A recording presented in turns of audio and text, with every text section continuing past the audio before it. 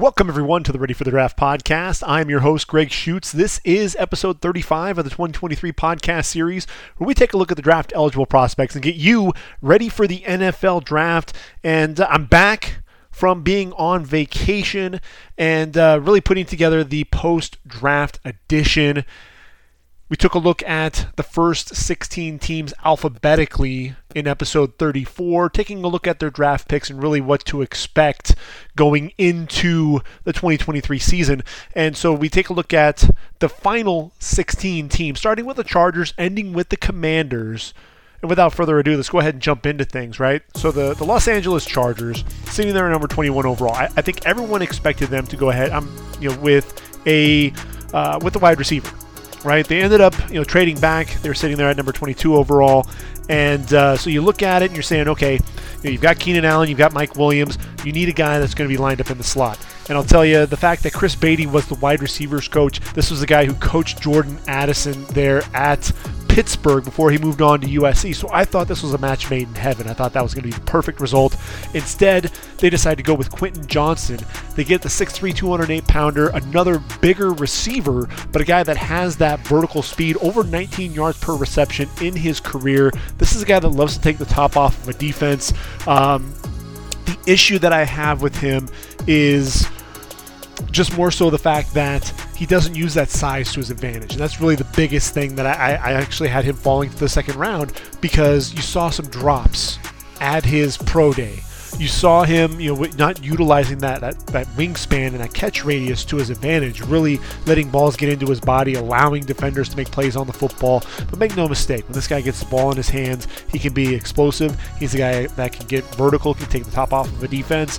And look, Joe Burrow has three really big receivers and guys that are dynamic in Jamar Chase and Tyler Boyd and T. Higgins, and now Justin Herbert has his trio.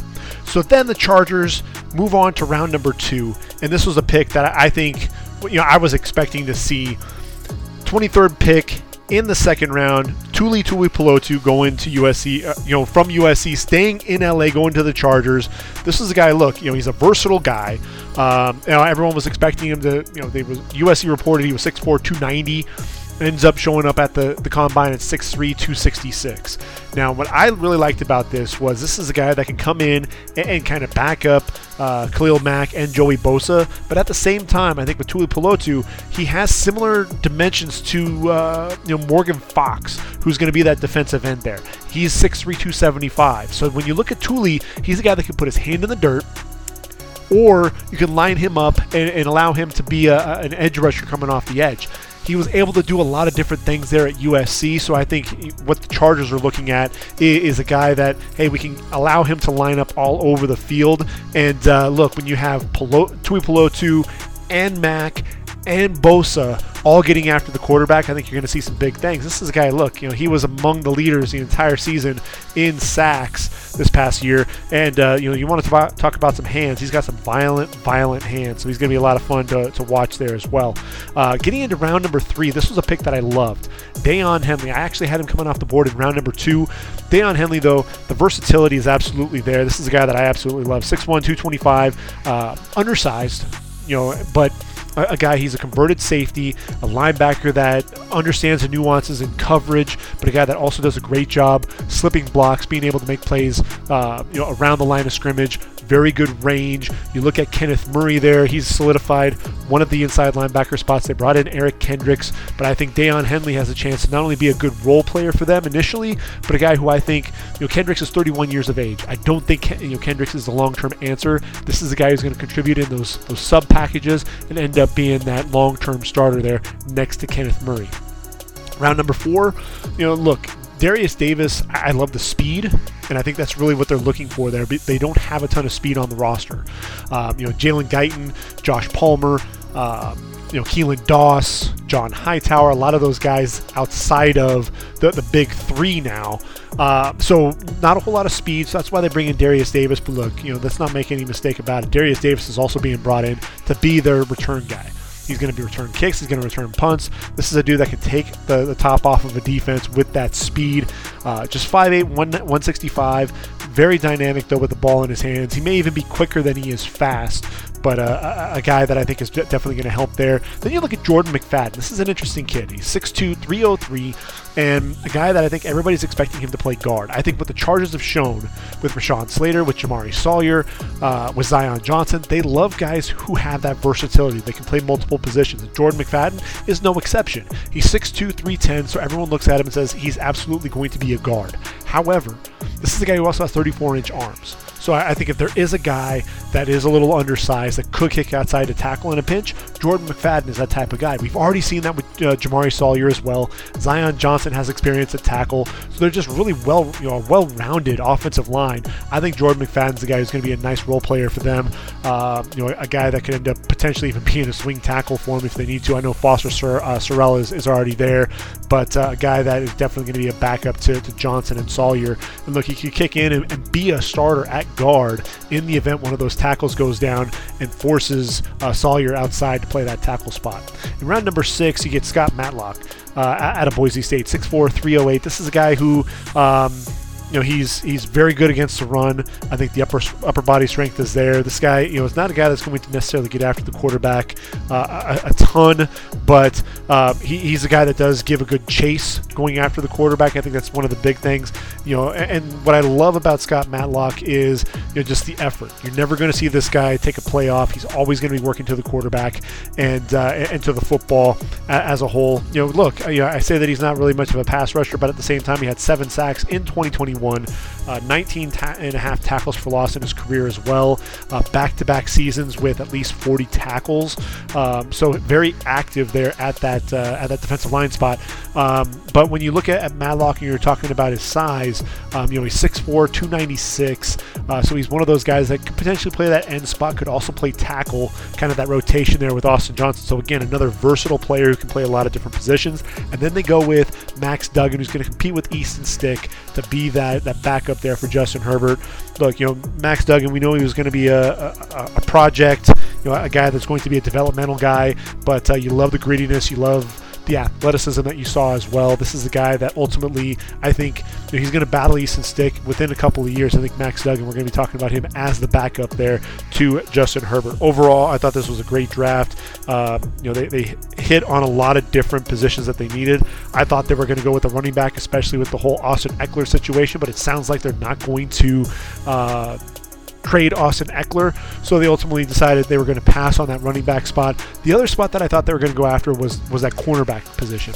They've got Michael Davis, they've got Asante Samuel Jr. They did bring in J.C. Jackson, but that was a spot that I thought they could get a little bit of an upgrade.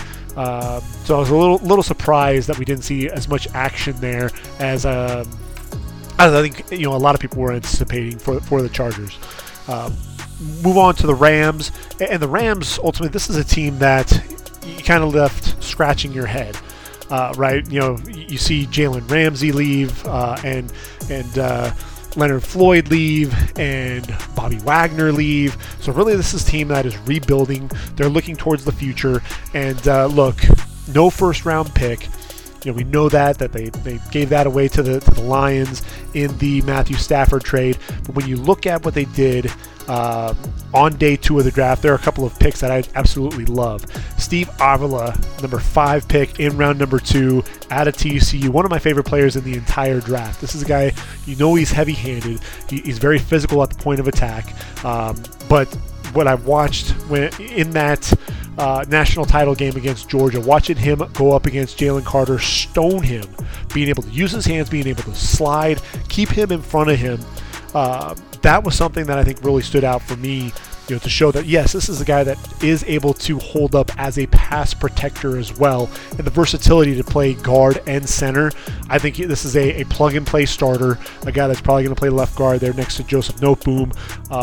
Love the pick. Byron Young out of Tennessee. Now, this is a dude, he's a little undersized. He's 6'2", 250 pounds, somewhere around there. But this is a guy, the speed for days. I think that's really the biggest thing that jumps off the page more than anything else when you're talking about Byron Young. 4'4", 340, 38-inch vertical leap, a guy who is incredibly explosive, and a guy that just knows how to get after the quarterback.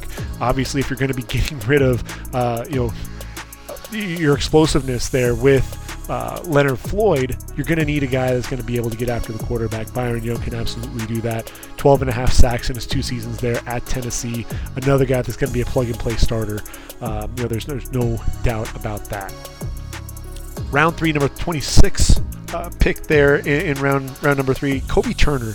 Now, this was a bit of a curious pick. I did not have Kobe Turner coming off the board until round 7. I think this is something that they looked at. Greg Gaines leaving, Ashawn Robinson signed with the Giants as well. They need to address that defensive line. Right now, your starters are Marquise Copeland, Bobby Brown III, and Aaron Donald, really. So I think Kobe Turner, they needed to address the position, but with Kobe Turner, this is a guy who I think, he has a decent burst, but he is definitely undersized at 6'2", 288. He's somebody that the size, you worry about him being able to hold up against the run, and he's not overly explosive either. But a guy that I thought could be a good developmental player. I was just curious. It was a curious pick, to see him come off the board there. Look, he did have 2 sacks and 10 tackles for loss at Wake Forest, but this is a guy that I thought was going to be a late day 3 performer. In round 4, they go with Stetson Bennett, the quarterback out of Georgia, 5'11", 192. Look, we know about Stetson Bennett. They've got Brett Rippon on the roster, but I think Stetson Bennett is going to end up being the backup there for Matthew Stafford. And look, Matthew Stafford can't stay healthy, so there's a good chance that we're going to end up seeing Stetson Bennett as a starter at some point in 2023. Hopefully he'll be ready for that. Round 5, they actually have 4 picks in round number 5. Nick Hampton out of Appalachian State is really kind of the prize of that group. This is a guy who I think is ultimately going to work his way into the starting rotation as well. With Hampton, what you're getting is a bit of an undersized edge rusher, but a dude that knows how to get after the quarterback. The speed for days, a little undersized, but look, had 11 sacks in 2021, 26 and a half in his career, 40 tackles for loss overall, 6 forced fumbles as well, has a nose for the football.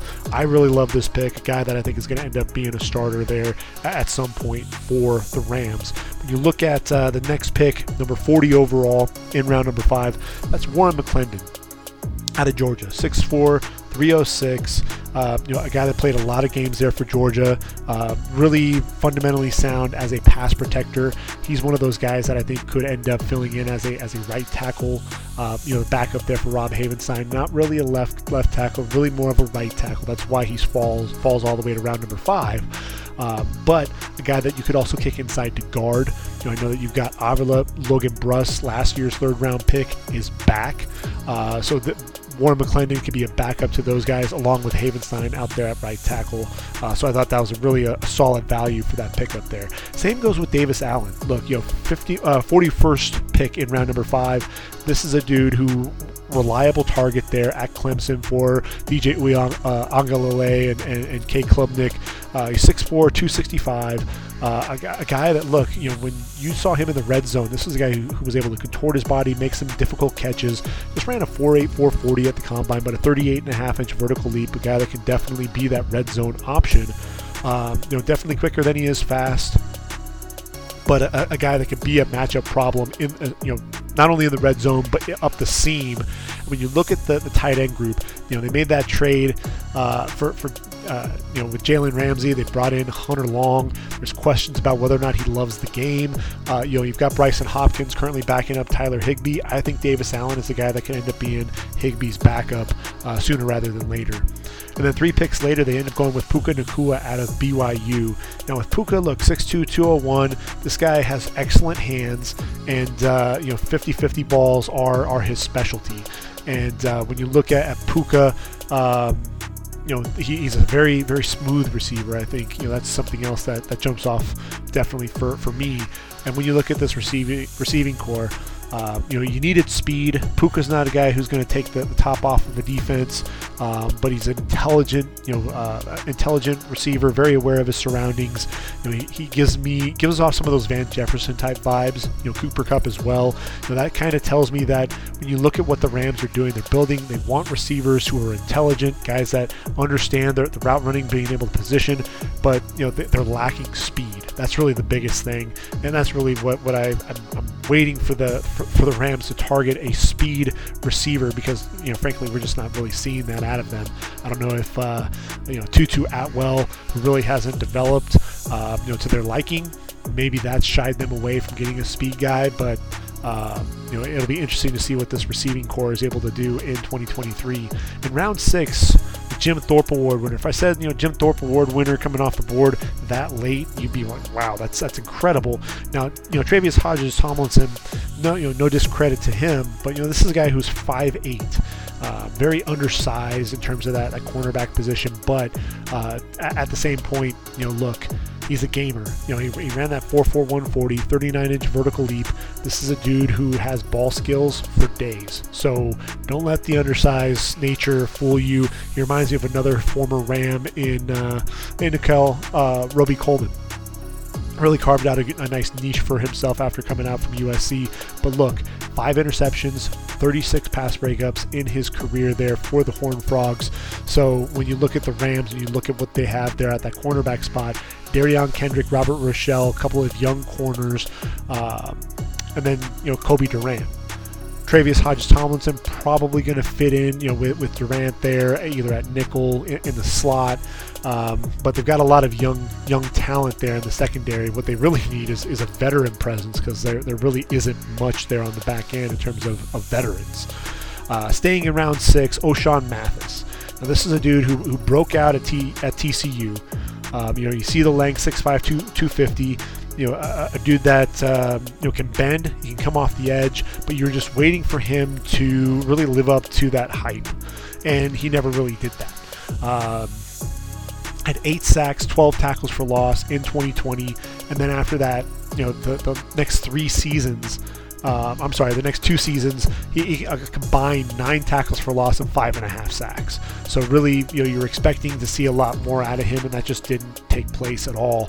And so that's really kind of a curious situation there. That's why he falls all the way to round 6. Rams need pass rush help, so I think O'Shawn, you're going to see him there as an outside linebacker. I think that makes perfect sense. Rams needed to address the running back position. Kyron Williams they picked up in round number 5 a season ago, and really just hasn't performed to this point. I'm sorry, a couple of seasons ago. I know he battled some injuries, but he just hasn't been that player, that breakout player that I think they were expecting. What you get was Zach Evans. Look, 5'11", 202. And he's a downhill runner, a guy that's going to get those chunk plays for you, a guy that has excellent hands coming out of the backfield as well. And look, when he was there at TCU, he was a dude that was an absolute beast. Really the biggest thing is the injuries. Had injury plague season there for Ole Miss as well, but still ended up with just under 2,000 yards. Let's just say 2,000. It's 1,999 yards to be exact.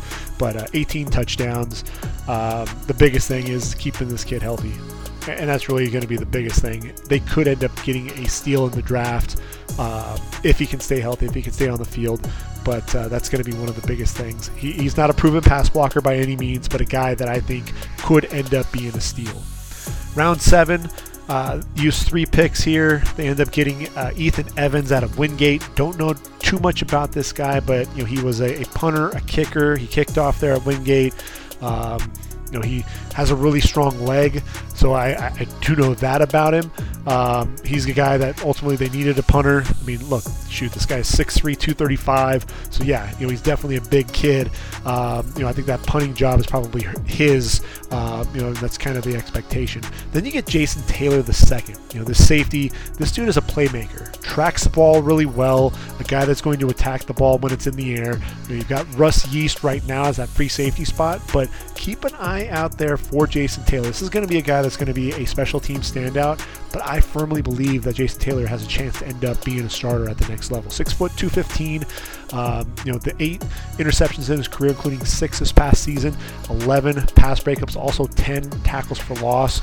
Really just racked those up in the last 2 seasons there for Oklahoma State. He's a guy to keep an eye out for. And then Mr. Irrelevant is a guy that I absolutely love, and that's DeJuan Johnson out of Toledo. Another guy who's undersized. What I love about him is his ability to get after the quarterback and really make plays behind the line of scrimmage. 14.5 sacks in his career, but 45.5 tackles for loss. When you talk about this guy as well, the last 2 seasons, 135 tackles, incredibly active, a guy that was a 3 technique, excellent first step. I look at him and I'd love to see he and Aaron Donald line up at the same time. I don't know that that's going to happen, but that explosiveness, yes, he's undersized, yes, he's Mr. Irrelevant, but you want to talk about a guy who I think could end up sticking out of this draft class. This is a guy that absolutely has to do that. So, and be a playmaker for them. I think he has a chance. I think he absolutely has a chance. I actually liked him so much. I didn't think he would get drafted in round number 3, but I actually put him at the end of round 3 because I love the production. I love just watching him play. And so now, I think he's got a great chance to not only make that roster, but end up making an impact. So that's the Rams. Look, the Rams made a lot of moves here. They addressed a lot of the positions that they needed to. The biggest issue was that inside linebacker spot. Right now, Christian Roseboom is going to be starting inside. This is a kid who's played the last couple of seasons in kind of a reserve role, more of a special teams guy out there out of South Dakota State. He's going to be the starter next to Ernest Jones. I still think there's a chance that they could end up, making a play there. But frankly, there's just so many young guys playing around. Aaron Donald, it's a bit of a head scratcher. It almost feels like this is a team that's kind of gearing up for a run at Caleb Williams. That's really what this feels like right now, just looking at this roster. Just a lot of young guys, really, you're talking about a true rebuild. And so it's going to be interesting to see what the Rams have, what type of play you're going to see out of them. A lot of youngsters making a lot of young mistakes. I think that's really what you're going to be expecting in 2023. Which takes us to the Las Vegas Raiders. And Vegas, I thought there were 2 positions that they were going to target, defensive end and corner. Really, I thought corner would probably be their number 1 go-to because of the fact that they really needed a number 1 corner, and Christian Gonzalez was sitting right there. Christian Gonzalez ultimately slid a little bit, which was surprising to me. But they ended up getting Tyree Wilson. And when you look at it, he's ultimately going to come off the bench. I think he's going to be a role player there because you have Chandler Jones. He's in the 2nd year of his 3-year contract. Only had 4.5 sacks this past season. Max Crosby, we know, 12.5. But look, this is going to be Crosby and Wilson. That's ultimately what you're going to be seeing. And with Tyree, you've got the 80-plus inch wingspan, a guy that knows how to get it done. Not the most explosive guy coming off the edge, but he's a dude that knows how to use his levers, his long limbs to his advantage coming off the edge. A guy that's you're gonna see the bull rush out of him quite a bit, but can use some of that speed as well. Back-to-back seasons with 7 sacks, 27.5 tackles for loss on the whole. Plug-and-play guy. Like I said, probably not going to start right away because of Chandler Jones, but man, he's in the perfect situation to learn from 2 of the game's best pass rushers. So I think that's going to be a nice fit overall. Then you look at the tight end position. They're on day 2. Darren Waller was traded to the Giants. You bring in Austin Hooper, the veteran. You also have O.J. Howard on the roster. So you've got a couple of guys that can bring Michael Mayer along. I think this is a great pick. He falls to round 2. Essentially what the league is saying when they look at the tight end position is, unless you're a guy that's going to be running in the 4.5s, 4.6s, chances are you're probably not going to be a first-round pick. The receiving prowess, is something that definitely is going to be making a bigger name for itself. When you look at Michael Mayer, the stats that he ran, they wouldn't blow you away there at the combine. Same with Mark Andrews, though. Mark Andrews is one of the best tight ends in the game, and his numbers were comparable to Michael Mayer, so the Raiders could very well end up getting a steal. When you look at this, over 2,000 yards receiving, just under 2,100 in total, 18 touchdowns, 180 receptions. That's the most for Notre Dame in all 3 categories. Another dude that's going to be a starter there for a long, long time. Now, in round number 3, the curious pick was Byron Young. Byron Young is the guy that I ultimately thought would be a 5 technique. I thought he would go to a team that implements a 34 defense. When I look at him, you've got Jerry Tillery, you've got Bilal Nichols, you've got Neil Farrell, you've got Adam Butler, Matthew Butler, the Butlers on the roster. When I look at Byron Young and I look at his fit, ultimately, he'll probably end up playing that 3 technique. This is a dude that's going to handle the running game. I think he's a guy that's going to be counted on quite a bit because there isn't a whole lot of depth up front. I was just kind of surprised that when you look at him, he's not a guy that screams, yes, I'm going to plug him in at the 3 technique. Like I said, I thought he was going to be more of a 5 tech in a 34. But when you look at him, 130 tackles, 20 tackles for loss, 7.5 sacks. I think he's more adept at the running game, plugging holes up front. So he'll really be counted on. And I thought there were other guys that were out there on the board that they could have gone to at the defensive tackle spot. Now, staying in round number 3, you've got Trey Tucker out of Cincinnati. Of the 2 wide receivers, I was expecting Tyler Scott to come off the board first, but ultimately it's Trey Tucker. And when you look at the receiving core, you've got Devontae Adams, you've got Jacoby Myers, you've got Hunter Renfrow. You don't have a guy that has that downfield speed, a guy that's going to be able to take the top off of a defense. And what you do have with Trey Tucker is a guy that can absolutely do that. 4.4 40, 1.48 10-yard split. I mean, when you talk about that, this is a dude that's going to be very sudden getting off the line, very sudden in and out of his breaks, excellent return man, so there's definite value. This is a guy ultimately I had coming off the board in round number 5, but look, when you're looking for guys that have absolute speed, that's ultimately what you're going to be looking for, what you're going to be targeting. And I think the Raiders clearly they were looking to address that overall need. Now look, when you talk about that cornerback spot, Duke Shelley, David Long, Meek Robertson, Nate Hobbs, Brandon Basin, you look at that group. I thought they could have pulled the trigger on a corner much sooner. Ultimately, they wait until round before they get Ja'Cory Bennett out of Maryland. 5'11", 188 pounds. I think this dude, he's great in press man. He's a guy that I think ultimately is going to end up playing in the slot. But a guy that, both he and Deonte Banks put on a show at the Combine. And I think that's something that definitely went into his favor. I think ultimately helped improve that draft stock quite a bit. With Bennett, 4.3 40, 40.5-inch vertical leap. So obviously that's going to make teams take notice. But back-to-back seasons with 11 pass breakups, 24 total in his career, 5 interceptions. This is a dude who has ball skills. He's a little undersized, but I love the pick overall because this is the guy that I think can end up making plays. You get to Aiden O'Connell, the quarterback, in round number 4. Obviously, you've got Jimmy G. You get a developmental guy who can learn from both Garoppolo and Brian Hoyer. Chris Smith in round number 5. I thought this was a guy who would come off the board in round 3 or 4. Very intelligent safety. When you look at the group that they've got Marcus Epps from the Eagles. You've got Trevin Merrick as well. I know Isaiah Polamau from USC got some playing time. They've got Roderick Teamer and Jaquan Johnson. But I think Chris Smith, because of his intelligence, I think this is a guy who, he's going to be a special teams guy, but he knows how to put himself in a position to make plays. I think he can end up being this team's 3rd safety when it's all said and done. Amari Burney's another curious guy. Linebacker, played some safety actually there for Florida, and runs really well. I think he takes great angles to the football. Can plug up the run as well. When you look at this linebacker spot, I look at they've got Divine Diablo. They brought in Robert Spillane from Pittsburgh.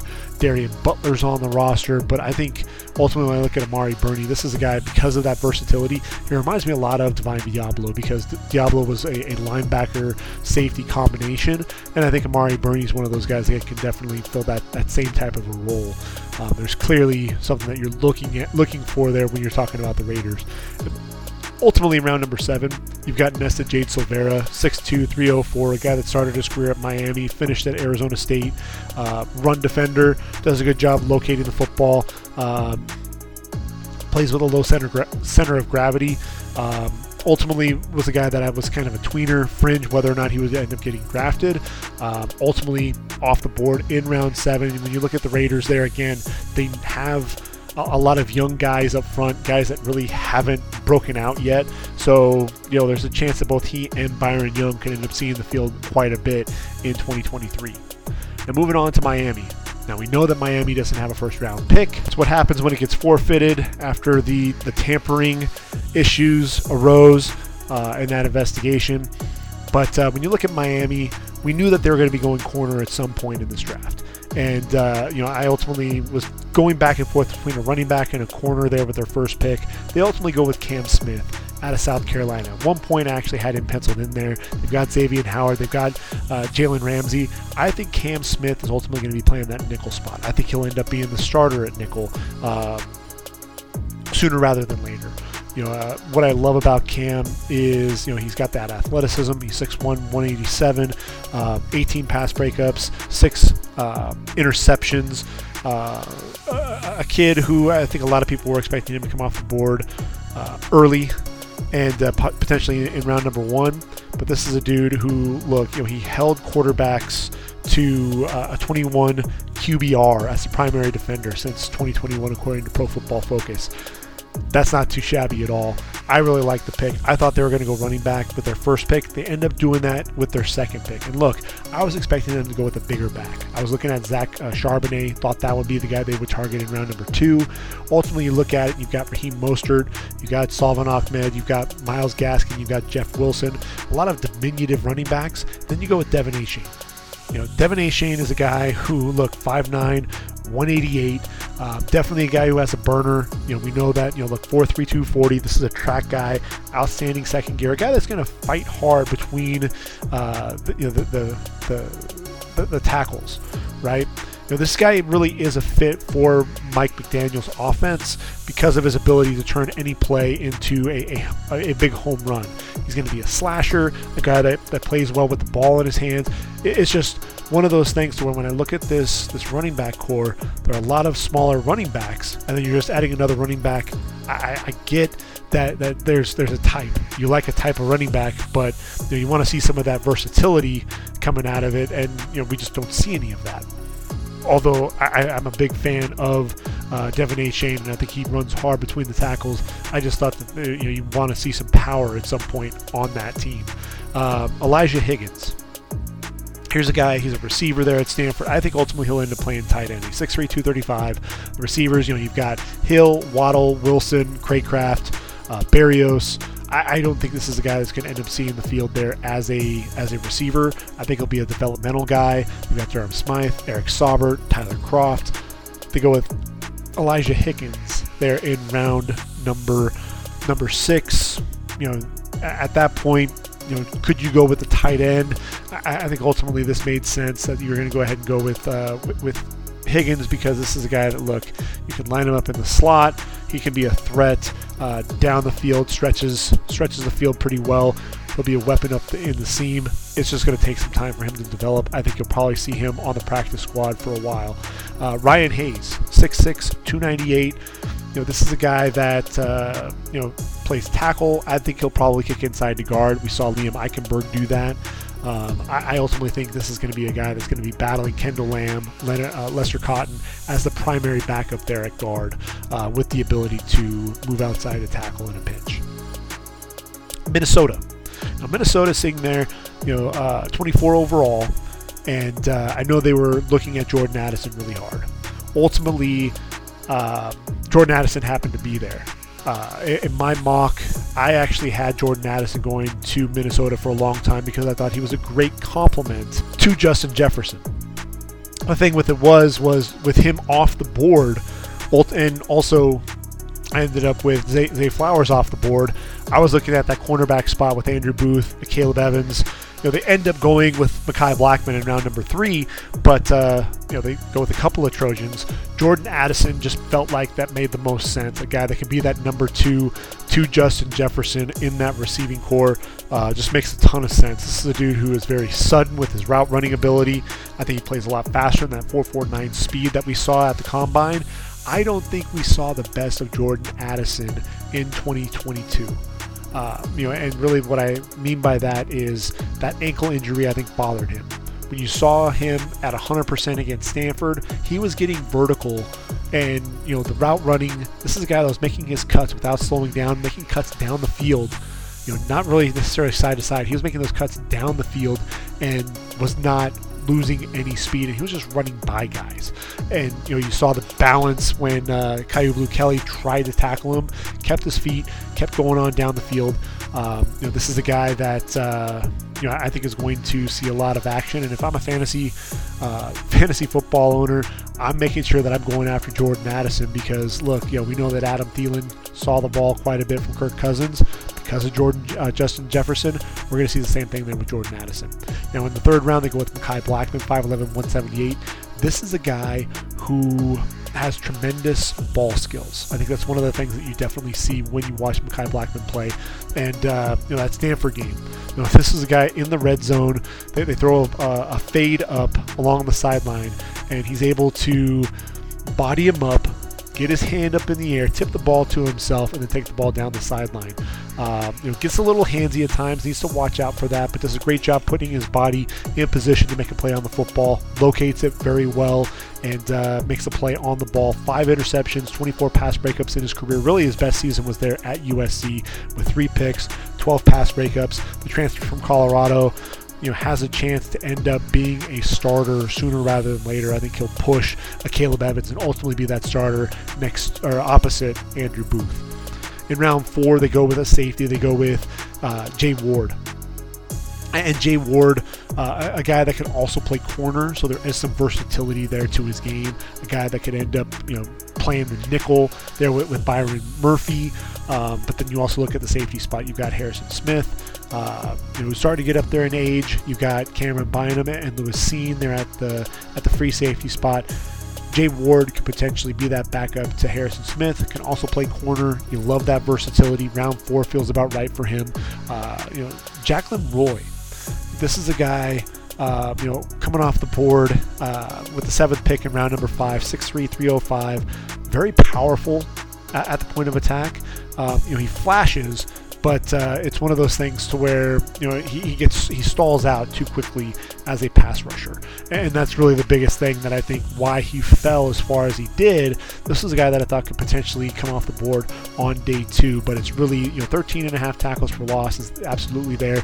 It's just that pass rush, and that's really where he struggles. But when you look at him, he's going to have to go up against Kairos Tonga. They're at that nose tackle spot. He'll be the backup starting out, but he has a chance to potentially start if he continues to progress as a pass rusher. Round number 5, they go with Jaren Hall. Now, this is one of those things when you look at Minnesota, they go with Kellen Mond, an athletic quarterback. Ultimately, he doesn't work out. He's no longer there. They go with Jaren Hall now. And Jaren Hall, another guy who is very athletic. He's undersized at 6', 207, but good anticipation. Makes some good off-platform throws because of that athleticism. He can make plays with his legs. I thought inaccurate at the Senior Bowl. Kind of an up and down postseason and really that pre-draft process. So I wasn't sure if he was going to get drafted or if he was possibly come off the board in that 6th, 7th round range. So I think this is pretty good value. Nick Mullins is going to be the backup starting out. So really the question is they're looking for a guy who could be a backup for Kirk Cousins. Not a guy who's going to take over, but a guy who's going to be a backup. And so I think the jury will be out on whether or not Jaren Hall could supplant Nick Mullins as that backup. And then in round 7, they go with Dwayne McBride, the running back out of UAB, 5'10", 209. This is, you look at Dalvin Cook, are his days numbered there in Minnesota? Is he going to Miami? What's happening there? You've got Alexander Madison and Ty Chandler. With Dwayne McBride, I think this is a good flyer. And really the biggest thing that you look at with Dwayne McBride is he doesn't catch the football. When you look at that, just 5 receptions in his career for the Blazers. But make no mistake, 1,700 yards this past season, 7.4 yards per carry, 19 touchdowns, 7.3 yards per carry in his career. Had 1,371 yards a season ago and 13 touchdowns. So a guy that is very physical, a guy that's going to get a lot of chunk yards, a guy that can be pretty explosive for you. Runs with excellent pad level, breaks multiple tackles, very good in the short yardage as well. So when you look at this group, I think Dwayne McBride brings a different dynamic to that running back group. And I think if I'm Ty Chandler and I'm Kenny Nwangwu, I'm looking at it saying, man, I'm really going to have to work to be that number 3 running back if Dalvin Cook is still on the roster. So that's Minnesota. A lot of things that I think they did well there with that draft class. I think obviously as a Trojan alum, you look at Jordan Addison, you look at Mekhi Blackman, both going there. It's interesting too, a couple of LSU Tigers as well. But I love seeing Addison and Blackman going there with the chance to start early in their careers. Now New England sitting there at number 17. They made that trade down from 14, and sitting there at 17. Christian Gonzalez falls into their lap. I honestly, for a while, I had them potentially going after a corner, and I thought ultimately it was going to be Joey Porter Jr. I thought that was going to be way too high, but I figured Christian Gonzalez was going to come off the board in the top 10. Surprised that he fell this far. Christian Gonzalez is going to be a plug-and-play starter there opposite Jack Jones. You're going to allow Jonathan Jones to end up kicking over to that nickel spot. Best pure cover corner in the game, in my opinion. In this draft class. I think he'll start right away, and he'll be a playmaker for them. Keon White in round number 2, 6'5", 285. This is a dude who is an athlete, very athletic. A guy who I think could potentially, you could see him lining up opposite Matthew Judon as an edge rusher a little bit. But then you also look at his ability at 6'5", 285 to potentially take that spot, take over for Dietrich Wise. When it's all said and done. I think that's the versatility that he brings to the game. He's got 34-inch arms, so he's got a really good long wingspan. Very good athlete, but a guy that I think he came over to Georgia Tech as a transfer from Old Dominion, and a guy that also played tight end in his career as well. So he was a developing guy, and I think he's an ascending prospect. 54 tackles this past season. Look, he had 62 in 2019 at Old Dominion with 19 tackles for loss. Follows that up with 14 tackles for loss, 7.5 sacks. I think of Alex Highsmith, and when Alex Highsmith was at UAB, and a guy that I think was continuing to develop as a pass rusher, right? He went from 18.5 tackles for loss in 2018 with just 3 sacks to just blowing up in 2019 with 21.5 tackles for loss and 15 sacks. Not quite the same improvement in that pass rush ability, but look, Keon White also, he started his career there at Old Dominion at tight end, so he's only been playing the position for 4 seasons. So I think there's a great chance that we could see Keon White really explode there for the Patriots. Second round is absolutely great value. Now Marte Mapu coming off the board in round number 3. I thought that was a curious pick, only because I'm a big fan of Mapu's. I thought he was going to end up being a 5th or 6th round pick, to be honest with you. But this is a guy who can play safety. He can also line up at the linebacker spot as well. Very rangy, kind of undersized in terms of the weight, but he's 6'3", 217. He's got a lot of range. He comes up and wants to hit you. This is a dude who can line up and take on tight ends as well. He's 23 years old, and again, he played at Sacramento State. So he's one of those guys who needs to prove that he can handle it against top competition. I thought he was able to do that in the All-Star games. This is a dude who could be a nickel linebacker, hybrid safety.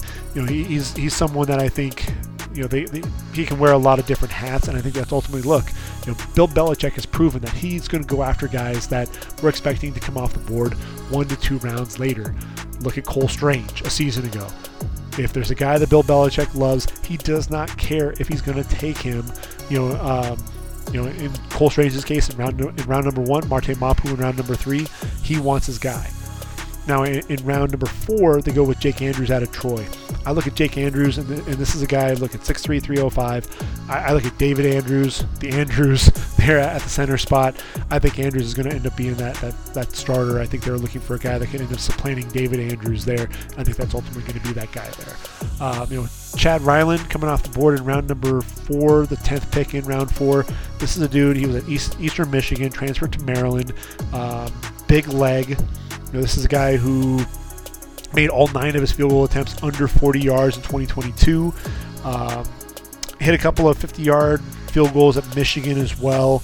Could be a kickoff guy. He'll end up probably supplanting Nick Folk as their starter there. I mean, obviously, if you're taking him in round number 4, you would expect that to happen. Then they get City Sau, another guy that I was a big fan of. They're out of Eastern Michigan. So physical at the point of attack, 6'5", 323, a dude that, he was a former tackle, moves inside to guard, and has good speed. He can move to the second level as well. Definitely a guy that struggles a little bit at the pass protection just because of the quickness. I mean, that's why I kicked inside to guard. When you look at this guard spot, not only with Sau, but then also Antonio Mafi, the physicality. That's one of the things that you love with Mafi. He's 6'3", 338. He's going to just beat you up. When you look at this now, you've got a line with Cole Strange, Michael Onwenu, you've got City Sau, and Antonio Mafi. There was really an attention there to the interior of that line, along with Jake Andrews. You've got depth. That's something that I think they were really struggling with. They're able to get a lot of depth there. Then they get Kayshon Boutte, 5'11", 195-pound LSU wide receiver in the 6th round. He falls all the way to round number 6. I mean, he's a fluid, sudden route runner, a guy that, we thought could potentially, coming into the season with a breakout year, could potentially end up being a first-round pick. I mean, it's crazy that we were thinking that, right? But when you think about it, when you look at his career, obviously injuries really hampered things. He only played in 6 games in 2021, but look what you saw there with that UCLA game. 9 catches, 148 yards, 3 touchdowns. Before that in 2020, the bowl game. I'm sorry, it wasn't the bowl game, but they were playing Mississippi, and 14 catches, 308 yards, and 3 touchdowns. He was looking like this all-pro, right? I mean, this is a guy that everyone's talking about. Finishes the season into that UCLA game with 4 games over 100 yards. I mean, you're talking about 308 yards again. It's Mississippi. Just a dominant effort. After that, just 2 games over 100 yards. And I think the injury definitely slowed him down. I think that's something that you were expecting to see him be a little bit more explosive. Ran a 4.5, just a 29-inch vertical leap. The lower body explosiveness just isn't there, which is why he falls to round number 6. And I think there's, the Patriots can take a flyer on him. You've got Devontae Parker, you've got Tyquan Thornton, you've got Juju Smith-Schuster. I thought they were going to go with the receiver sooner, but getting Boutte in round number 6, that could end up paying dividends. And when you look at Bill Belichick, we know that he likes to double up on draft picks. We saw that at tight end. That didn't really work out with Devin Asiasi and Dalton Keene. We've seen him, obviously in this draft with City Sau and Antonio Mafi. We've seen him with Josh Uche and Anthony Jennings at the edge rush position as well. Now he goes with the kicker and a punter, Bryce Behringer. Obviously, he was the top punter in this year's draft class, 6'2", 216. Got the spectacles as well. This is a dude who, career punting average, 46 yards, best in Big Ten history. Actually broke a 40-year-old record that was set by former All-Pro punter Reggie Roby. That's pretty cool. So when you look at that, obviously Behringer, Ryland probably going to start for the Patriots when it's all said and done there as well. Demario Douglas out of Liberty, 5'8", 179. This is a slot receiver extraordinaire. Quicker than he is fast, but a guy that I think can end up seeing the field early and often with this receiving group. I think he's so sudden. You love the footwork in him as well. I think he's a very interesting guy. I think he's going to make a lot of plays for them coming out of the slot. I think he has that potential at least. You look at Amir Spear. This is kind of a curious pick. A guy that I think is more of a special teams guy than anything else. There in round number 6. Then in round 7, they get Isaiah Bolden. I like this kid. He started just 13 games there at Jackson State. But what you have here is a guy who has good size. He's got good speed, and he's got a lot of length. I had him coming off the board in round number 7 as well. But this is a guy, when you look at this, this group, Marcus Jones, Sean Wade, Amir Speed, Miles Bryant. This is, Isaiah Bolden could not only work his way into that group, but could see the field and see some playing time early on in his career. Which then takes us from New England to New Orleans. Now the Saints, we knew they were going to go defensive tackle. I thought maybe it would be Kalijah Cansey. Ultimately, they go with Brian Bresee. Bresee, I wasn't sure if he was going to come off the board in round 1 or round number 2. But this is a guy that I think could end up being a playmaker if we get the guy that we saw as a freshman before the injuries.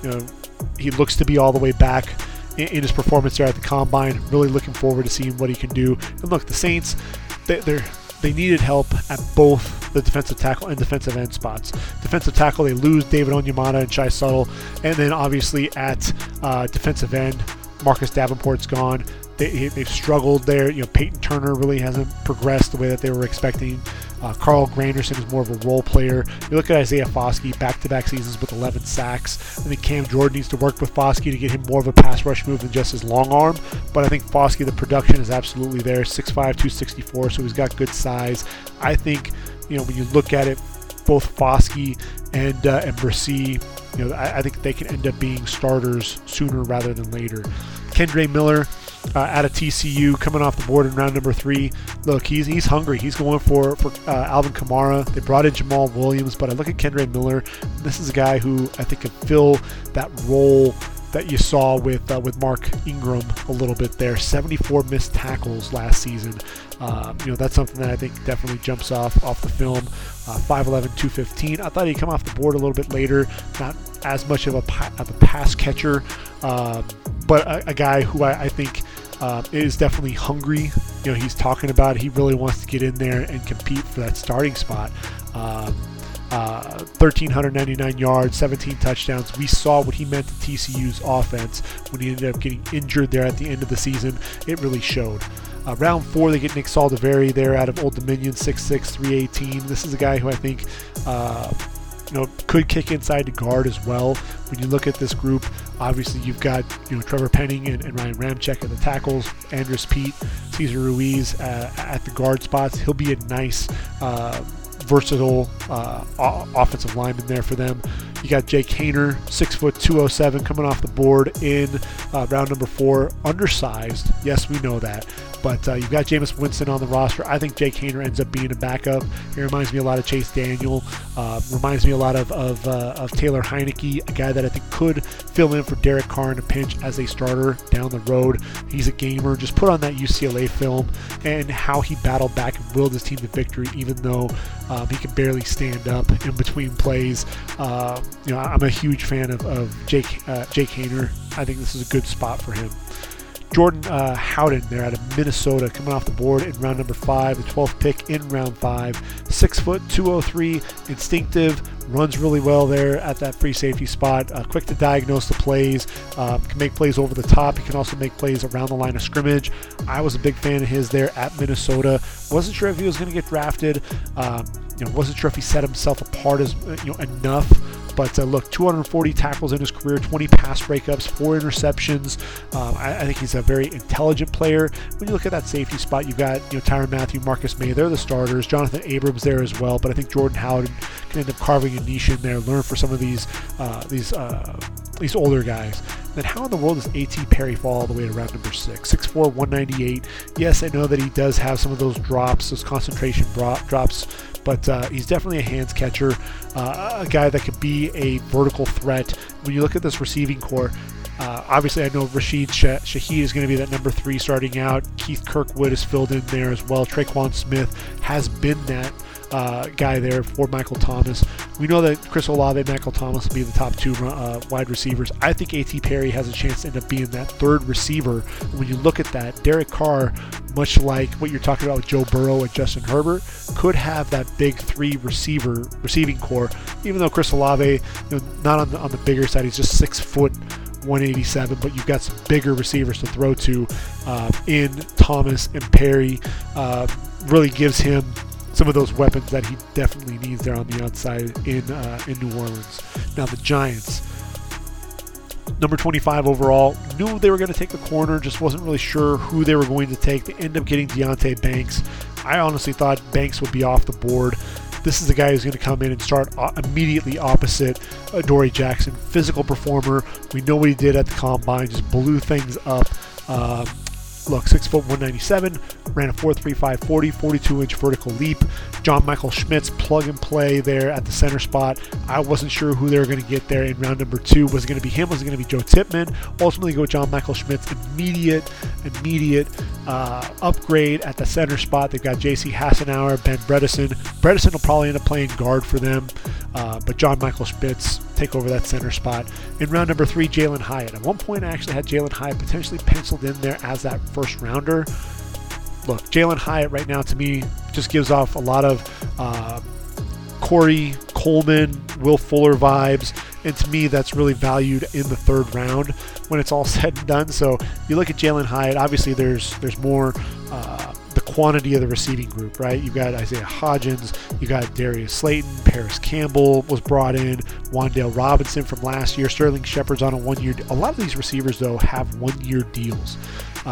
So that's really the big thing. I think Hyatt is going to be a role player, but a guy that, he'll be the vertical threat for Daniel Jones, no doubt about that. Eric Gray taken in round number 5. I like the versatility. I think he'll end up being a nice backup for Saquon Barkley. I think Matt Breida is going to be the veteran presence there, but I think Eric Gray has the ability to take over that spot. A guy that runs well between the tackles, has a burst, but not a guy who's going to necessarily run away from you. Transferred to Tennessee, or from Tennessee to Oklahoma, had his best year in 2022.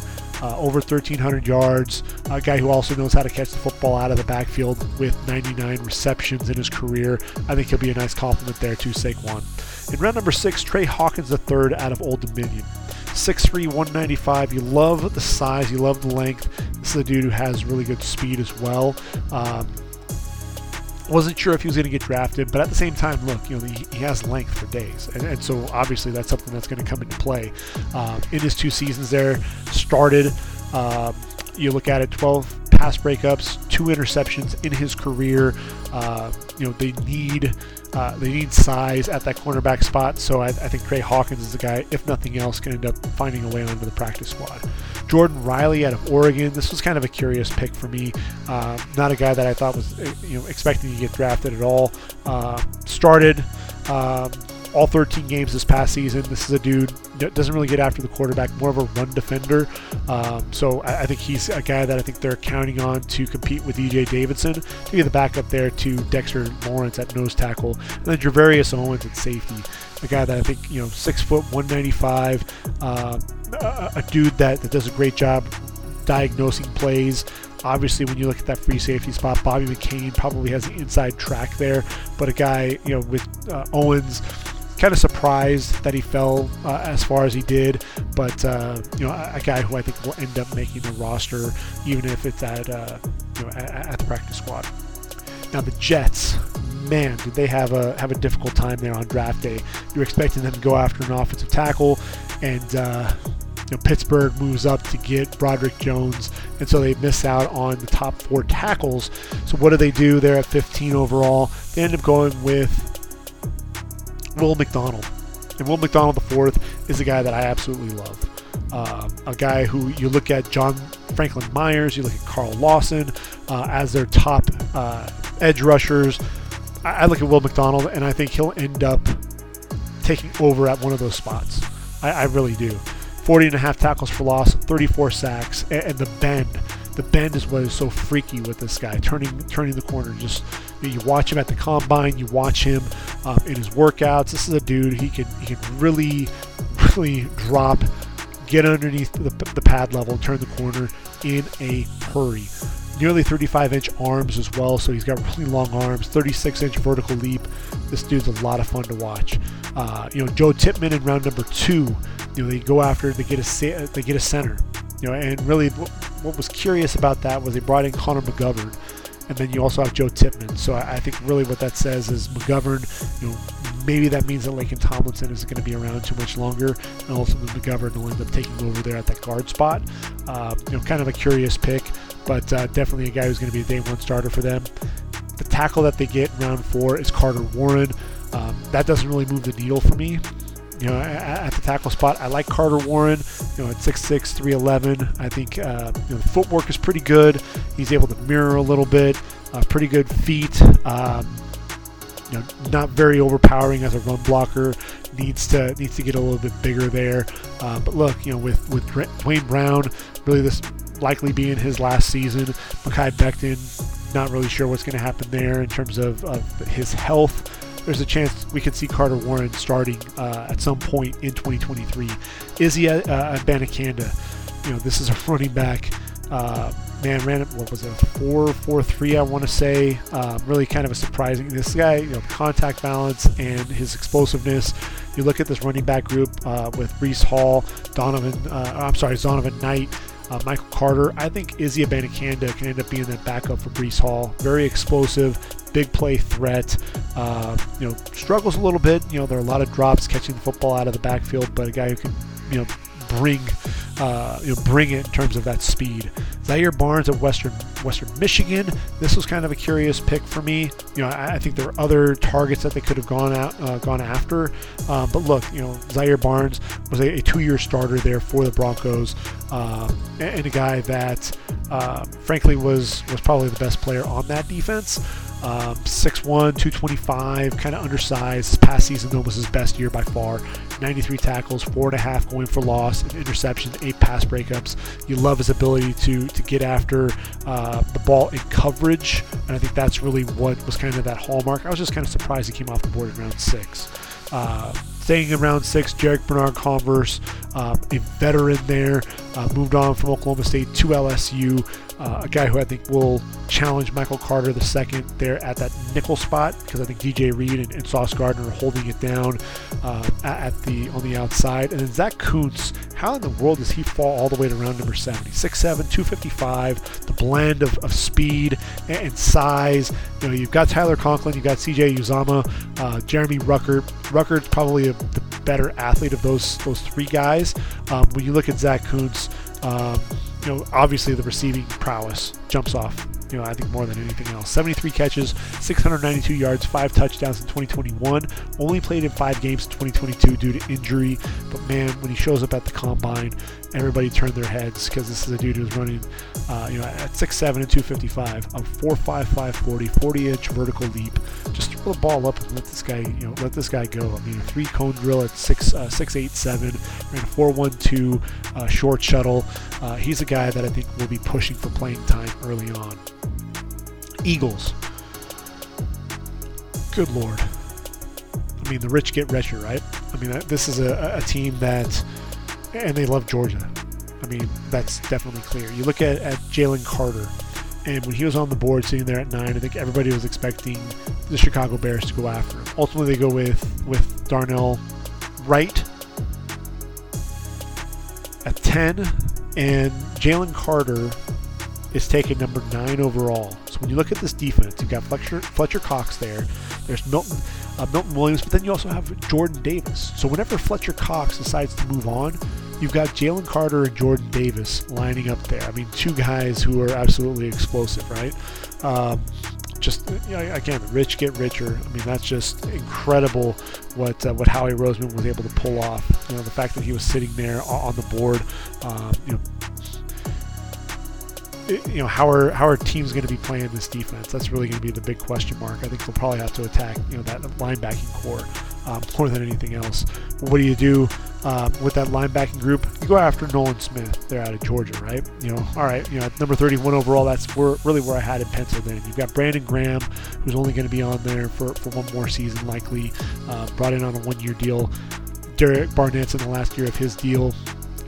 He's been pretty underwhelming. You've got Josh Sweat, you've got Hassan Reddick, then Nolan Smith looks just like Hassan Reddick coming off the edge. They're a little undersized, but absolutely dynamic. A guy that can also play the run very well. He's 6'2", 238. I think he'll be a guy that's going to be a contributor both against the run and the pass. Then they get Tyler Steen. Tyler Steen at 6'6", 321, a guy that can play both guard and tackle. You lose Isaiah Somalo, you lose Andre Dillard in free agency. There's definitely a needed guard. Cam Jurgens is likely going to be the heir apparent there to Jason Kelsey. Tyler Steen could end up being that starter at right guard whenever that does happen. Round 3, they get Sidney Brown, a dude who is an absolute playmaker. Obviously, they get Terrell Edmonds. They've got Reed Blankenship at that safety spot. But Sidney Brown is a guy that I think he's tough as nails, a dude that could absolutely end up finding his way into a starting spot sooner rather than later. 320 tackles, 10 going for loss, 10 interceptions, including the 6 this past season, 16 pass breakups, including 7 this past season, 4 forced fumbles. I think this is a dude, he's a ball hawk, knows for the football, but also very physical as well. I love that pick. Then in round 4, we need a corner. What are we going to do? We're going to target another Georgia Bulldog. And with Keely Ringo, he's got the size. There's no question about that. Obviously, at one point we thought they were going to go with the corner in round number 1. They bring both Darius Slay and James Bradbury back. They also bring in Greedy Williams. Now with Keely Ringo at 6'2", 207, you've got really good size. Press man corner.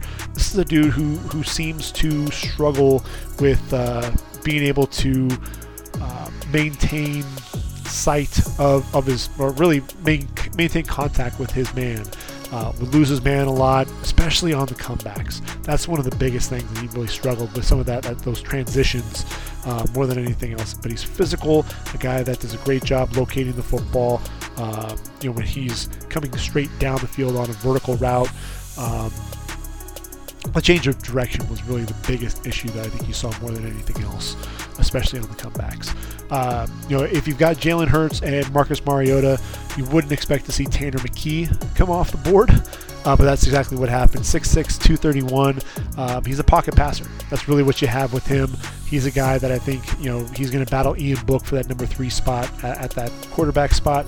And then Moro Ojomo, round number 7. I'm surprised he came off the board that late. This is a dude who I think, he's got a good long arm as a pass rusher. He's a guy that can get after it against the run. I think he has a great shot at making this team. The problem is there's so many guys at defensive tackle. Ultimately, I think what's going to end up happening is either he goes to that practice squad, or he ends up finding a team where he can end up playing a 5 technique in a 34 defense. I think that's really where his home is going to be. Steelers. They make the move. They get Broderick Jones. They get a guy who's going to go in there and take over for the struggling Dan Moore there at that left tackle spot. Made perfect sense. Then at the top of day 2, I was expecting Joey Porter to come off the board to them in round number 1. They get him in round 2. He's a day 1 starter. That also allows you, if you want, to move Patrick Peterson to the nickel and have Levi Wallace on the outside as well. Really love that pick. Keanu Benton out of Wisconsin, athletic nose tackle, a guy who I think could be a day 1 starter, take over that spot from Montravius Adams. Now you've got Cameron Hayward, Benton, Larry Ogunjobi, very athletic up front in that 34 defense. Darnell Washington, thought he might be a first rounder. Ultimately, what this tells me is, teams are looking at him as a, definitely a blocker and still developing as a receiver. So you've got Pat Freiermuth, you've got Zach Gentry, you've got Darnell Washington. A lot of really big freaking tight ends, if you ask me. Darnell Washington, I think he doesn't have to be asked to do too much too soon, but a guy who I think could end up being a contributor, especially as a blocker early on. I ultimately think he's going to be a guy that'll be a nice compliment there to Pat Freiermuth. Give Kenny Pickett a 1-2 punch at that tight end spot. Round 4, they get Nick Herbig. You got TJ Watt, you got Alex Highsmith, you got nothing really after that. Nick Herbig is the guy who I thought might end up having to play an off-ball linebacker because of those short arms, but he did measure in at 6'2" and 240 at the combine. 36 tackles for loss, 21 sacks, a guy who knows how to get after the quarterback. Round 7, you get Corey Trice, a guy who I think, he's a bigger corner. I think he has the potential to also play safety. Gives you some versatility there. 6'3", 206. Love the ball skills as well from him. And then in round 7, they go with Spencer Anderson, the guard out of Maryland. 3-year starter. Ultimately, this is going to give you some versatility. You can play at tackle, guard, or even center. So that versatility up front, that offensive line really needs some help. So bringing in a guy like Spencer Anderson will give him some of that flexibility. Not a bad overall draft. Seattle. I think Seattle wound up hitting a lot of these picks out of the park yet again. Pick number 5. I think Seattle, a lot of people were expecting them to maybe go quarterback.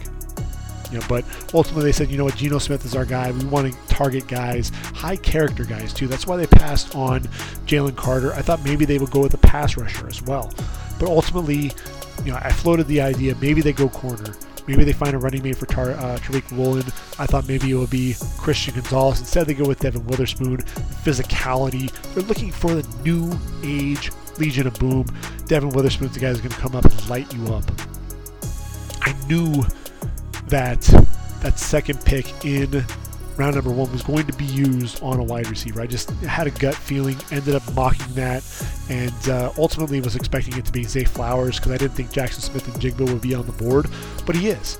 And so, man, you got DK Metcalf, you got Tyler Lockett, now you got Jackson Smith and Jigba. That's really a great group of receivers there for Geno Smith. So a couple of home runs there, if you ask me, in round number 1 for John Schneider, Pete Carroll and company. Then you get to day 2. You look at Derek Hall. You get an edge rusher. And when you're looking at that, you've got Darrell Taylor. You've got Uchenna Nwosu, who's going to be a free agent. Boye Mafe is still developing. You've got Alton Robinson. Showed some flashes, but also got hurt. So I think this is a nice pick. You're able to go ahead and address that spot.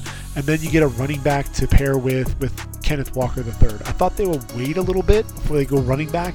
But here's the thing. DJ Dallas was the only other running back really on the roster. Zach Charbonnet, physical presence, a guy that can run between the tackles, also has some speed to the outside, really a one cut and go type of a guy, but you love the contact balance, just breaks tackles like crazy. Back-to-back seasons over 1,000 yards for the Bruins, including 1,359 this past season, 7 yards a carry, 14 touchdowns, 75 receptions in his career, including 61 the past 2 seasons for the Bruins. This is a guy like 1-2 punch there at that running back spot. Another pick that I think could potentially be a home run pick. When you look at the guard spot, you've got Damian Lewis, you've got Phil Haynes. Neither one of those guys are going to be on the roster, or I'm sorry, neither one of them are under contract past this season. You bring in Anthony Bradford, a guy that I think could end up being a starter. He's got great physicality, moves better than you would expect for a guy his size, 6'4", 332, holds his ground really well, especially against the bull rush. So he's a guy that I think he fits that mold. Damian Lewis, Phil Haynes, Anthony Bradford kind of looks at that same type of mold. Then you get Cameron Young at 6'3", 304. This is a dude who has really long arms, looks to control blockers, eat up blocks. I think he's going to battle that Brian Monet there at that nose tackle position. I think he'll end up being the starter when it's all said and done there as well. Then they go after another edge rusher. You get Mike Morris. I think this is ultimately, you look at Mario Edwards Jr. already on the roster. You've got Draymond Jones as well. I think Mike Morris, that's ultimately going to be his home. This is the guy who flashed early there for Michigan. Then they got into conference play. You didn't see him dominate like he was early on. 6'5", 275. I think that's ultimately going to be his fit. Man, I thought they were going to go center. I thought it was going to be a little bit earlier. I didn't think they would get Oluwatimi in round number 5, but that's exactly what happens. 6'3", 309. I think he'll supplant Evan Brown as their starter there, 4-year starter at both Virginia and Michigan. This is a dude, he's got excellent awareness, very intelligent player, strong punch at the point of attack. One of the things that you definitely see, he's really good with the double teams. I think he gets exploited a little bit in one-on-one situations, so I think that's something that they'll have to work on. Jarek Reed out of New Mexico, a guy that I didn't really have on my radar as a guy that I thought would get drafted. 4-year starter, 94 tackles, a couple of forced fumbles a season ago. He can play corner, he can play safety, so he'll be a guy that'll be battling for a roster spot. I just don't know exactly where he fits there. Maybe he'll be the backup nickel to Kobe Bryant. And then Kenny McIntosh in round number 7. This is a dude, kind of an upright running style, very reliable receiver, one of the best in terms of catching the football out of the backfield. He's quicker than he is fast. I mean, there's no doubt about that. When you watch him play, he looks faster than that 4.6 240 that he ran at the combine. A guy that's never going to run away from you, but a guy that does a good job setting up his blockers and can get down the field, especially in the passing game. The 49ers didn't have a pick in either of the first 2 rounds, 3 in round number 3, and they go with Jair Brown out of Penn State. And I look at him and I think he's going to be a day 1 starter right there next to Talanoa Hufanga. You've got Tayshaun Gibson. He's only under contract for 1 season. I think Jair Brown and Talanoa Hufanga, that gives you a pair of versatile safeties. And I think with Jair, he's a guy that just has a nose for the football. He'll come up and drill you.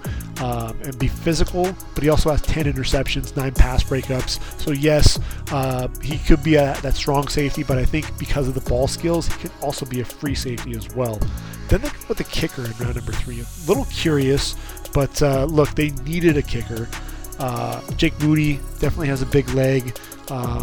Really early, but Robbie Gould was a free agent. You got Zane Gonzalez. They needed to target a kicker, and Jake Moody is known for making a lot of big kicks. You remember that 59-yard field goal against TCU. This is a dude who can absolutely bomb it. Tight end spot, I thought they needed to get a guy to team up with George Kittle. Surprised it was Cameron Latu, and surprised that he came off the board in round number 3, to be honest with you. And this is a guy, was a converted defensive end, 6'3", 242, and he's definitely not the same type of guy as Kittle, but he's definitely going to be a physical blocker, and he's opportunistic. He finds holes in defenses and can make some plays. I thought round number 5 they did a great job with Darrell Luter, 6 foot, 189. Can be a press corner, zone coverage as well. A guy that can do a little bit of everything there. Did so for South Alabama with the Jaguars. 5 interceptions, 18 pass breakups in his career. He's the guy when you look at San Francisco and you look at that cornerback spot, Deommodore Lenoir, Charvarius Ward, Isaiah Oliver, probably going to be your starters there. He's a guy that I think could end up being, an early, see some time early coming off the bench. Robert Beal out of Georgia, 6'4", 247. Can be an off-ball linebacker coming off the edge. Can also be a defensive end.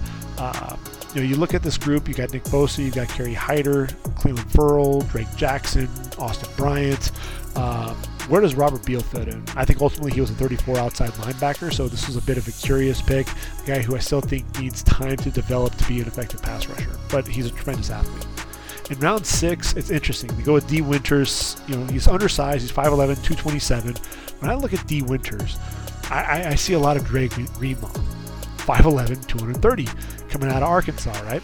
And so it's interesting that this is a team that ends up taking D. Winters here in round number 6. If I'm Oren Burks, I know he was brought in from Green Bay. He's 6'3", 233. I think D. Winters has a shot to ultimately take over that spot when it's all said and done. I think he's a playmaker, and we saw that down the stretch for TCU.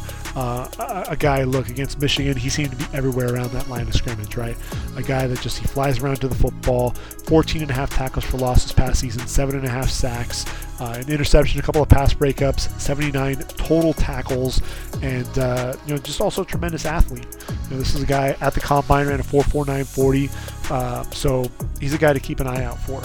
Round number 7, they go with Braden Willis, and I'm glad that he got drafted. I know it was in round 7, but this is a guy who did a little bit of everything for OU. Not only can he be that third tight end, I think he'll end up supplanting Charlie Warner as that third tight end, but he can also play fullback. He can be a backup there for Kyle Juszczyk. I know that Jack Coletto, one of my favorite players, was brought in as an undrafted free agent, but you look at him. Braden, he can be a lineup as an H-back. Shoot, he was also OU's Wildcat quarterback as well. So very versatile, can do a lot of things, wear a lot of hats. Ronnie Bell, round 7. I thought maybe they'd go with a receiver a little bit earlier, but I think this receiving core is pretty much well set. But Ronnie Bell, he's got some speed. He just hasn't been able to really work back off of that injury. Ball skills are really what you see out of him. A guy that does a great job along the sideline as well. You really feel for him because I love the route running, but I just don't think he's the same athlete after tearing that knee in that first game of the season a year ago. Then there's Jalen Graham. He's 6'2", 220 out of Purdue, a guy that's an outside linebacker, can also play safety.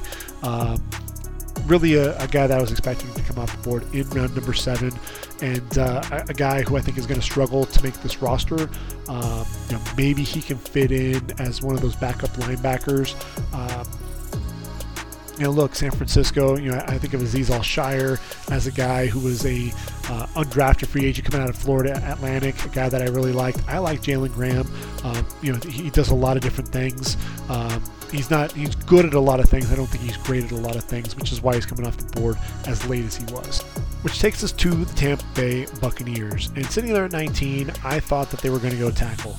I really thought that Anton Harrison was going to end up being the left tackle that keeps Tristan Wirfs on the right side. Looks like they're interested in Luke Gadecki as that right tackle, with Wirfs kicking over to the left side because they end up going with Kalijah Kancey. I think taking Kancey there at number 19, after drafting Logan Hall a season ago, really tells me that they're not really expecting Logan Hall to be a starter.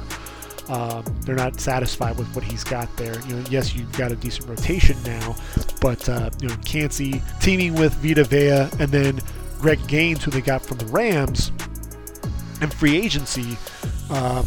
What I really like about this with Kalijah Kancey is, he's quick off the football. Greg Gaines was able to take a guy who was a little undersized but very explosive, a guy that was coming out of the pit. You may have heard of him, Aaron Donald. I know Kalijah Kancey's gotten a lot of those comparisons. To me, he looks a little bit more like an Ed Oliver, Geno Atkins type. But look, 34 and a half tackles for loss, 16 sacks in his career, back-to-back seasons with at least 7 sacks. So you love the first step, quickness coming off the football, and a guy who I think is going to be looking to get into backfields early and often. I think he's a guy who's going to be a starter for them and a guy that can be very explosive for Todd Bowles and company. After that, you go with Cody Mauch out of North Dakota State, taken with the 17th pick in round number 2, 6'5", 302. We know his story. He came in as an undersized tight end, a walk-on, ultimately moves out to that left tackle spot, and I think his home is going to be a guard. I think with Gadecki likely moving to right tackle, Mauch can end up playing that right guard spot. I think Matt Filer, who they signed, is going to play that left guard spot. And Ryan Jensen, obviously, we know is going to be the center. But Cody Mauch, I think, is going to end up being a starter right away. Fills in a huge role, a huge hole there at right guard, especially with Shaq Mason no longer there. So this is was a great pick, home run pick in my opinion. Then you get Yaya Diaby coming off the board in round 3, 6'3", 263. Look, the pass rush, they need to get after the quarterback. Joe Shoyinka really hasn't been able to get it done. You've got Shaq Barrett, who's struggled with some injuries of late. So this is a guy who could end up being a long-term replacement for him potentially. And with Diaby, look, I love the physicality. He's got really good hands, but he also knows how to get after the quarterback. 14 tackles for loss, 9 sacks in his final year there at Louisville. Round number 5. That's their next pick. They get Servassier Dennis out of Pittsburgh. He's 6'1", 226, instinctive. I think it's one of the things that you absolutely see as a run defender, a guy that loves to go downhill, shoot gaps. He chases, does a great job there. Wrap-up tackler, a guy that knows how to blitz coming off the edge. He will shoot gaps, as I mentioned, but he can also bend a little bit coming off the edge. He's one of my favorite players to watch because he can do a little bit of everything. And with Servassier Dennis, 94 tackles this past season, 12 tackles for loss, 7 sacks out of pick, 3 pass breakups, a couple of forced fumbles.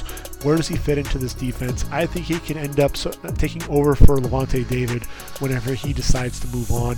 You also have Devin White as well, and what's going on with him. It sounds like he's not getting traded. So does Servassier Dennis, he can kind of be that third inside linebacker, first guy off the bench, but a guy that can end up making his way, because they're going to have to get younger with that Levante David, likely in his, I think he signed his 4th contract there with the Bucks, another 1-year deal. He's probably going to be gone after this season. So Dennis could take over that spot, could potentially see the field even earlier if Devin White ends up getting traded. Round 5, they stick around. They go with Payne Durham. We know they picked up Kokeeft really as kind of that blocking tight end, kind of a surprise. Cade Otton is your receiving tight end.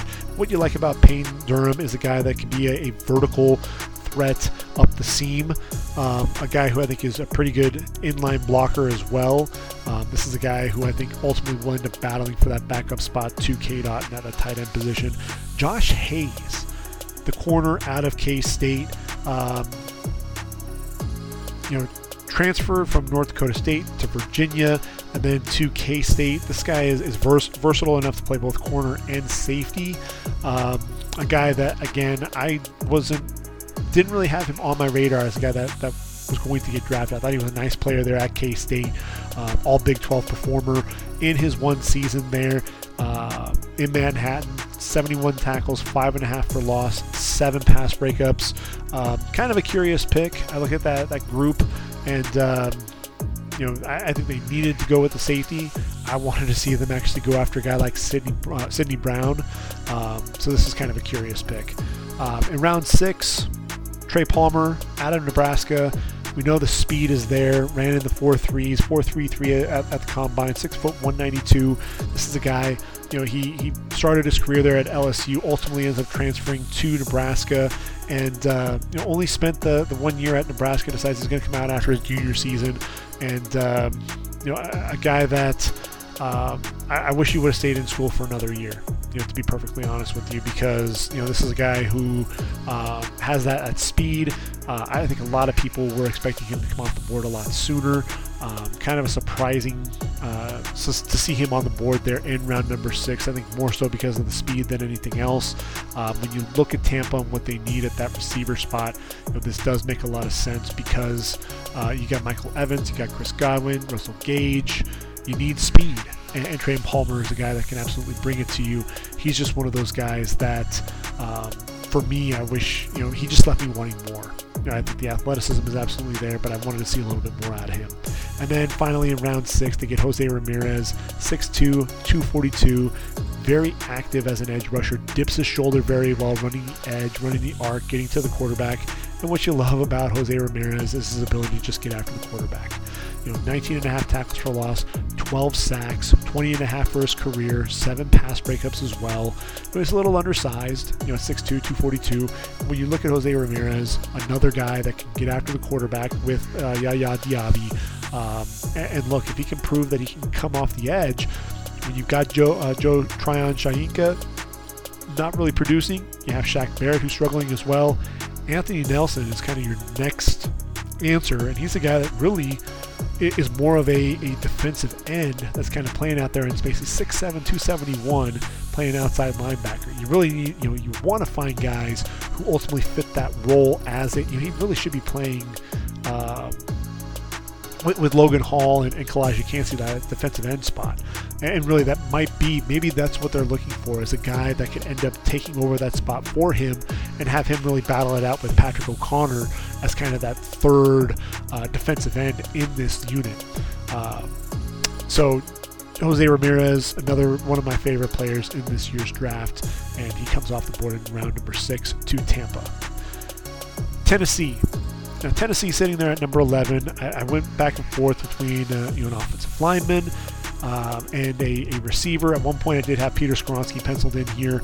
Ultimately, I thought maybe they would go with the quarterback, and penciled in.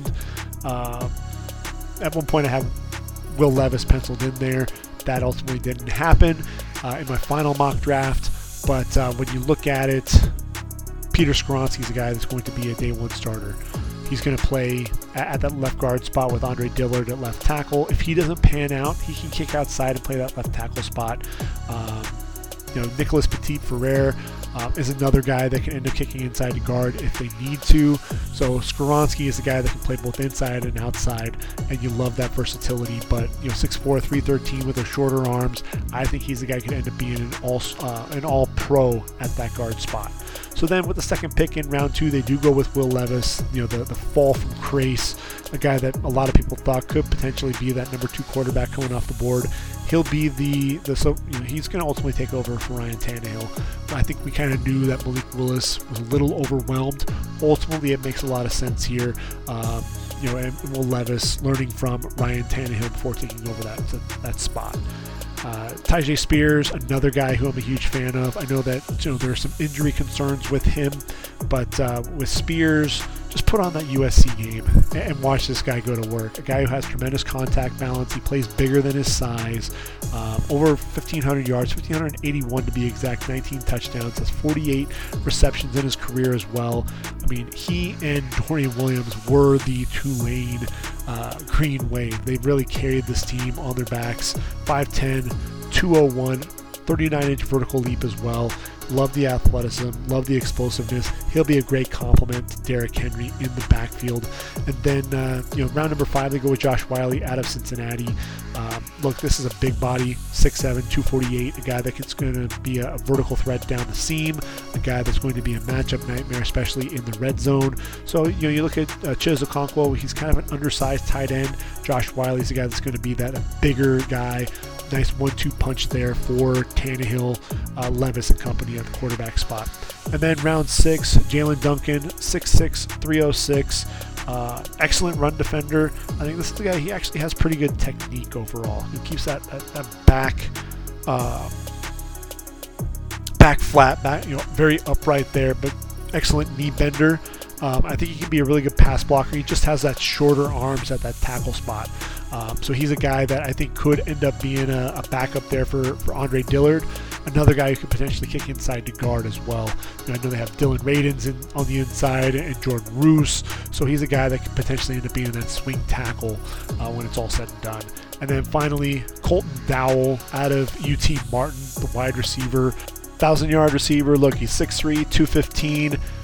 I ultimately thought that Jack Davis from South Carolina State was going to be the guy to get drafted, and instead it's Colton Dowell coming out of UT Martin. But look, he's got the length, he's got some size, he's got some speed. So he's one of those guys when you look at that receiving group with Treylon Burks and Kyle Phillips and Nick Westbrook. I thought they would go with a receiver much sooner than Dowell in round number 7, but here we are. And so it's going to be interesting to see, the weapons that you're going to have for Ryan Tannehill, Will Levis and company. I think they really needed to have addressed that receiver position much sooner. Like I said, I was flirting with the idea of them potentially taking Jackson Smith and Jigba with that number 11 overall spot. And then finally we get to the Washington Commanders in round number 1, 16 overall. They end up going with Emmanuel Forbes. And look, I know what you're going to say when you look at Emmanuel Forbes. And you're going to say, wow, this guy is super, super lean, super skinny. And yeah, he is 6'1" and 166. But man, this dude can fly. He ran a 4.35 40, 37.5-inch vertical leap. And here's the biggest thing with him is the ball skills. That's one of the things that you can't argue with when you're talking about Emmanuel Forbes. Has 6 pick sixes in his career, 14 interceptions, and 20 pass breakups. The dude just knows how to make plays on the football. Ultimately was the number 2 corner taken in this draft. And I mean, really, you're talking about ball skills. Washington struggled to get any playmakers out of that cornerback spot. And Forbes is going to be a day 1 starter right there with Kendall Fuller. Then from there, Washington in round number 2, they take Tavis Martin, Quan Martin out of Illinois, 5'11", 194. This is a dude who I think when you look at him, he could potentially be the starter there at the nickel. Has that versatility, can play nickel, can play safety. I think he was really had that eye-popping vertical leap right at the combine, that 44-inch vertical leap, ran a 4.46 40. A guy that can cover guys, has good cover skills, can play over the top as well. Really a nice selection to shore up that secondary. And then they go after Ricky Stromberg in round number 3. I thought ultimately he would come off the board in round 4, but this is a guy who I think will end up being the starter there at the center position. Pretty good athlete. The biggest thing that I just want to see with him is continue to work his feet so that he doesn't end up getting stalled. His blocks don't get stalled out, but a guy that I think could end up being a starter very early on there for Washington. Then they take Braden Daniels in round number 4, a guy that has the potential to be a swing tackle for them, a guy who I think could also kick inside to guard. I know with the addition of Andrew Wiley, Sam Cosmi's already kicking inside to guard. They already have Andrew Norwell as well. Maybe Braden Daniels can supplant Charles Leno as that left tackle. I know that's kind of best case scenario for them, but I think worst case scenario, he ends up being that swing tackle for them. Round 5, KJ Henry out of Clemson, 6'4", 251. Really a strong run defender. Does a great job setting the edge. A guy that struggles at times getting off blocks. But when you look at the group that he's coming into, you've got Montez Sweat, Chase Young, really in a make-or-break season for him in terms of his contract. You've got James Smith-Williams. I think they needed to get an edge rusher probably even sooner than taking KJ Henry in round number 5. but this is a guy who's going to work hard getting after the quarterback. Like I said, probably going to be a better run defender early on in his career, and I think that's why he fell. 13 sacks in his career. Never had more than 4 sacks in any one season, so I think that's why you saw him slide a little bit. I think a lot of people were expecting him to come off the board much sooner. Chris Rodriguez Jr. out of Kentucky. Look, you've got Brian Robinson, who's already a physical back. I know you've got Antonio Gibson on the roster as well. Chris Rodriguez is that physical back that's going to run hard between the tackles. I'm just kind of surprised that Washington, of all teams, would go after a guy who's 5'11 and 224 pounds. But look, this is a guy who he's tough as nails. Over 1,300 yards in 2021 through just 8 games in 2022. Still had 904 yards. I know that he had to answer for the off-field issues, but look, Washington still ended up taking him in round number 6. And then they go with Andre Jones out of Louisiana in round number 7, 6'5", 248. Long arms. I think that's one of the things that you really see starting out with Andre. 34.25-inch arms, a guy that can bend coming off the edge, get after the quarterback. I think ultimately what you're going to see with him is someone who's going to sit on the practice squad and really continue to develop. Because he's got good size at 6'5" and 244, I think he's going to continue to put on more size. You have seen him develop as a pass rusher. 7.5 sacks this past season. That was his highest sack output as a Raging Cajun. So he's a guy to me that I think if he continues to develop, can end up seeing the field down the road for the Commanders. So those are the final 16 teams. We kind of put to bed the 2023 NFL draft. We're going to look ahead to the 2024 NFL draft. I know we haven't even played the 2023 season. It's way too early to be looking at the 2024. Not really. This is really where we start all of the homework, really taking a look at a lot of the prospects. I want to make sure that you're starting to get ready for that 2023 college football season. Who should I be on the lookout? What names should I be paying attention to? Who should I be watching out for? We'll be covering that. It won't just be Caleb Williams. It won't just be Marvin Harrison Jr. There are a lot of other guys to keep an eye out for. When you look at it, it feels like there are a lot of top 10 locks, and we know that's just not going to be the case. A lot of guys that you expect to come off the board early just didn't happen in 2023, and that's what you love about the draft process is you have the pre-season process, you have during the season, then you have the pre-draft process after that. So a lot of the work goes into this pre-season. So what I want to do is start putting some of those names together in one final podcast for the 2023 podcast series, kind of as an introductory to that 2024 draft class. And then in a couple of months, we'll put together the first of that 2024 podcast series where we'll break down everyone from Caleb Williams to Marvin Harrison Jr. to Drake May to Joe Alt to Olu Fashanu, Jared Verse, Kool-Aid McKinstry, Jeremiah Trotter, Dallas Turner. The list will go on and on. It's going to be a fun season coming up, and hopefully you've enjoyed the ride for the 2023 season and stick around for the 2024 podcast series as well. So until next time, everyone, this has been the Ready for the Draft podcast. I've been your host, Gregg Schutze. Take care, everyone, and until next time, I am out of here.